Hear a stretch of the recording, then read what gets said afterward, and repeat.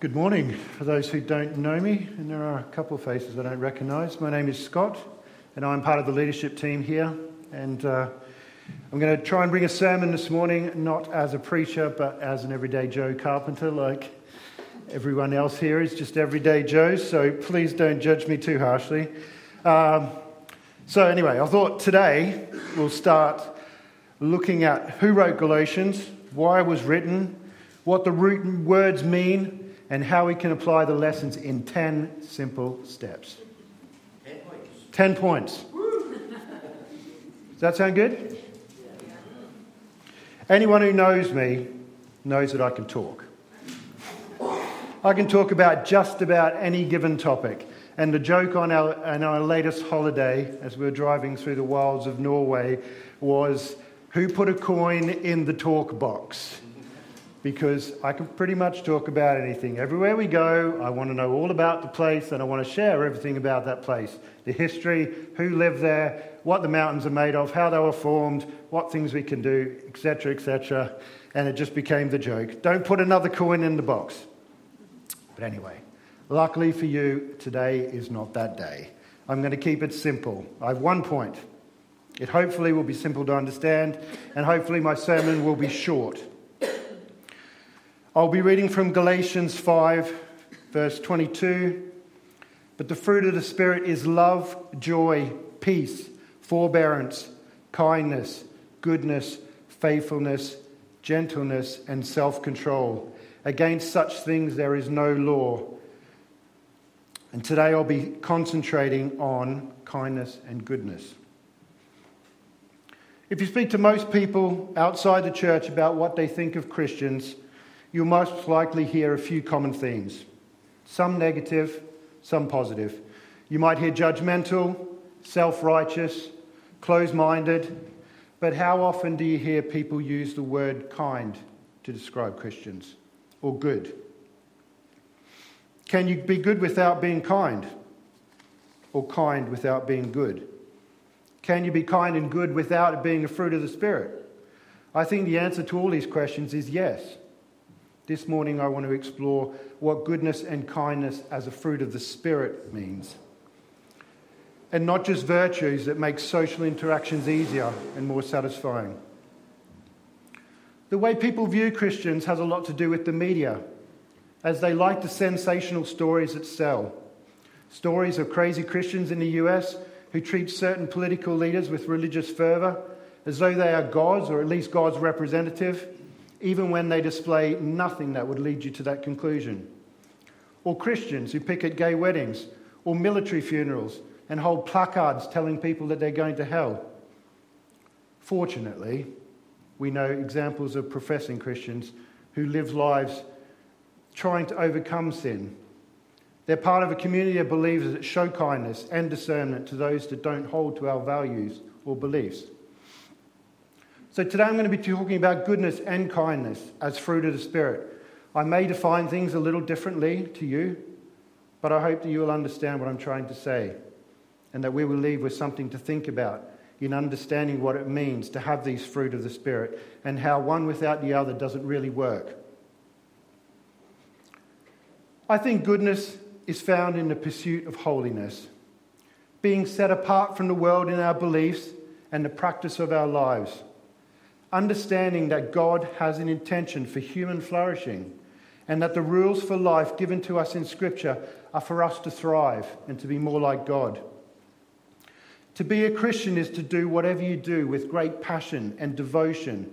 We throw ourselves into what we do because we believe that everything is sacred. Live like Christ followers, and then whatever you do will be sacred, holy work.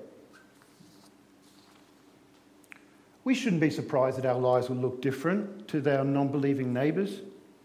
We should also not be surprised that the things that we believe would be different and seen as foolish or narrow-minded by the world.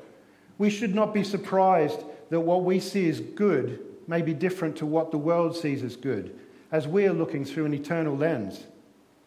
Some of the good things in my life certainly have not felt good at the time, and some things that fall into the goodness category are very hard to swallow when we are faced with them. Hardships often bring about the greatest changes in our lives, and we can only see God's goodness when we see the journey from the other side. I could give examples, but I'm sure that we can all think of this in our lives. 1 Corinthians 2, verse 10. The Spirit searches all things, even the deep things of God. For who knows a person's thought except their own spirit within them? In the same way, no one knows the thoughts of God except the Spirit of God. What we have received is not from the spirit of the world, but a Spirit who is from God, so that we may understand what God has freely given us. This is what we speak, not in words taught by human wisdom, but in words taught by the Spirit, explaining spiritual realities with Spirit-taught words. The person without the Spirit does not accept these things that come from the Spirit of God, but considers them foolishness and cannot understand them because they are discerned only through the Spirit. The person with the Spirit makes judgments about all things, but such a person is not subject to merely human judgments. For who has known the mind of the Lord so as to instruct him? But we have the mind of Christ. I think for the most part, we Christians are pretty good at this. We spend time coming to church, we hear the word taught from the pulpit and the truth imparted in the songs that we sing. We're involved in Christian communities like home groups. Many of us read the scripture in our private time, and we pray to have the truth revealed to us by the Spirit. If we let this teaching set into our hearts, and then we try to live our goodness in our actions every day. At work, people notice that our language is different and that the way we treat others with respect. We support charities that help those that need extra support to live well. We spend our time, our money differently, and know that the trappings of the world will bring no lasting joy. We try to resolve conflict, and we take actions to make relationships flourish. With the Spirit in us, the fruit of goodness does wonderful things to improve our lives and the lives of others. Whilst this way of life is good, this is not to say that this way of living is easy. And when Jesus says that his yoke is easy and his burden is light, I think we often misunderstand what he means. I read this one commentary while I was mulling over this sermon. I believe it was in Bible Gateway. And it's talking about the yoke of Jesus talked about in Matthew 11. It said, "What is true of God in general is also specifically attributed to Christ, who is gentle. In this connection, Jesus' kind yoke might better be understood to speak of the fact that is gently and considerately laid upon his disciple, rather than that it is easy to accomplish." That last bit I just love. I'll read it again. The yoke is gently and gently and considerately laid upon his disciple, rather than that it is easy to accomplish. With all this positivity flowing, it is easy to forget that we can easily identify as Christian and not let the Spirit work in us if we don't cultivate the Spirit's work in us. And our lives then won't bear the fruit of goodness. I was, and I'm still challenged as I prepared this sermon, to look behind me. Do I see a trail of goodness? I've been thinking about it a lot this week. I certainly want the Spirit to produce goodness in me. I want to be a good Jesus follower, a good representative of the Jesus way. We've seen many professing believers abandon the truth of Scripture and try to make the teaching of Jesus more palatable to the world. We've also seen many Christian leaders, in fact some of my favourite pastors, authors and worship leaders, involved in scandals that show that goodness is not always an inevitable outcome. I don't think anyone who follows Jesus sets out to produce bad fruit. I'm conscious that I need to be humble in my own failings. I need to pursue holiness with intention and let the Spirit work in me to bear the fruit of goodness. Goodness has and will change the world. But what of kindness? I think many people will struggle with kindness as they navigate the pressures of modern life. Or maybe it's just me. I know some of you are deeply kind, but sometimes we're just polite. Once again, I doubt Christians set out to be unkind, but I wish that we as believers were known for kindness. But unfortunately, often we are not. Sometimes we have to let the Spirit work in us to help us treat others and even ourselves with kindness. Of course, there are people in the church that are excellent at kindness. I've experienced some amazing kindness, both to myself, my family, and I've witnessed amazing acts of kindness in the church. I've had people go out of their way to help us financially when the Spirit has led them, adopted us as family members, given kind words of encouragement, brought meals when it was needed, bitten their tongue and shown grace when I've gone off on a rant about something, and I can assure you that does happen. I also see and read of acts of kindness displayed by believers around the world that truly shock me in the level of otherworldliness and self-sacrifice. When the Spirit moves in a life, it is an awesome and beautiful thing. When Michelle and I moved to Canada, we were shown so much kindness that it was overwhelming at times. People that we had never met would give us money because God had told them that we needed it. And at those times, God knew we really did. The time that stands out to me most was when Michelle and I took the youth group away to a teaching and praise event called Power Praise. We couldn't afford the fuel to get there. We couldn't afford meals. And we had a stack of bills at home to pay that we couldn't afford. During the event, a lady who we have never met, she came up to us. She thanked us for coming. She thanked us for the work that we were doing with the young people. And she handed us an envelope. She said that the Lord had said to her that we needed this. Not knowing what it was, we later opened it and found a significant amount of money in that envelope. We had no way to thank her, so we thanked God. This is a kindness that can only come from the Spirit, something that cost her, and the selflessness was humbling. Whilst in Canada, we were adopted into local families from the get-go, and in the first week of arrival, we were invited to a family reunion pool party and treated like family. Even our Christian landlord significantly reduced our rent in the winter to help with the cost of the fuel to heat, which we were struggling to afford. This is the spiritual kind of fruit spiritual fruit of kindness that I'm talking about. You know it's ripe when you reach for it and it falls off in your hand. It is plump and ripe and sweet. In fact, the reason that we stayed at this church when we first came to this area is because of the outrageous kindness shown by one person. I'm not sure if she's here at the moment, but Sue Fairley. I don't want to embarrass her. I don't think she's here, so... I couldn't even see her. She's right in front of me. But she needs a mention as someone who consistently models godly kindness. She even has a way of giving criticism that makes you feel good about yourself.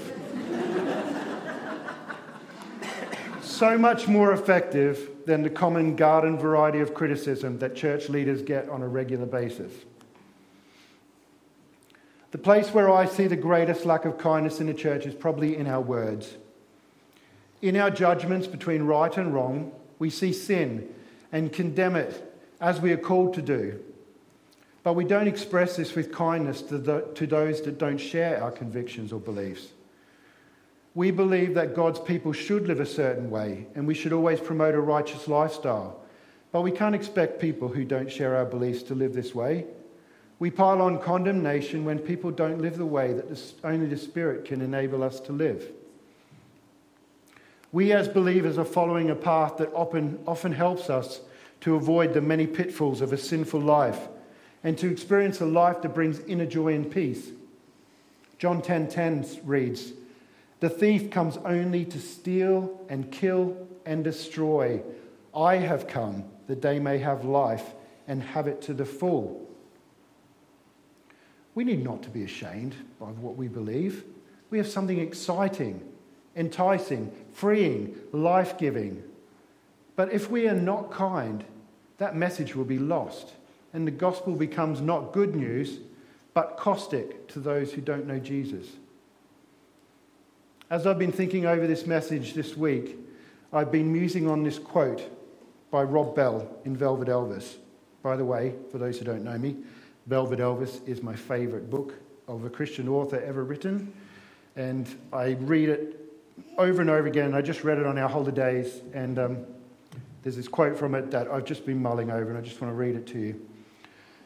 The point of the cross is not forgiveness. Forgiveness leads to something much bigger, restoration. God isn't just interested in covering over of our sins.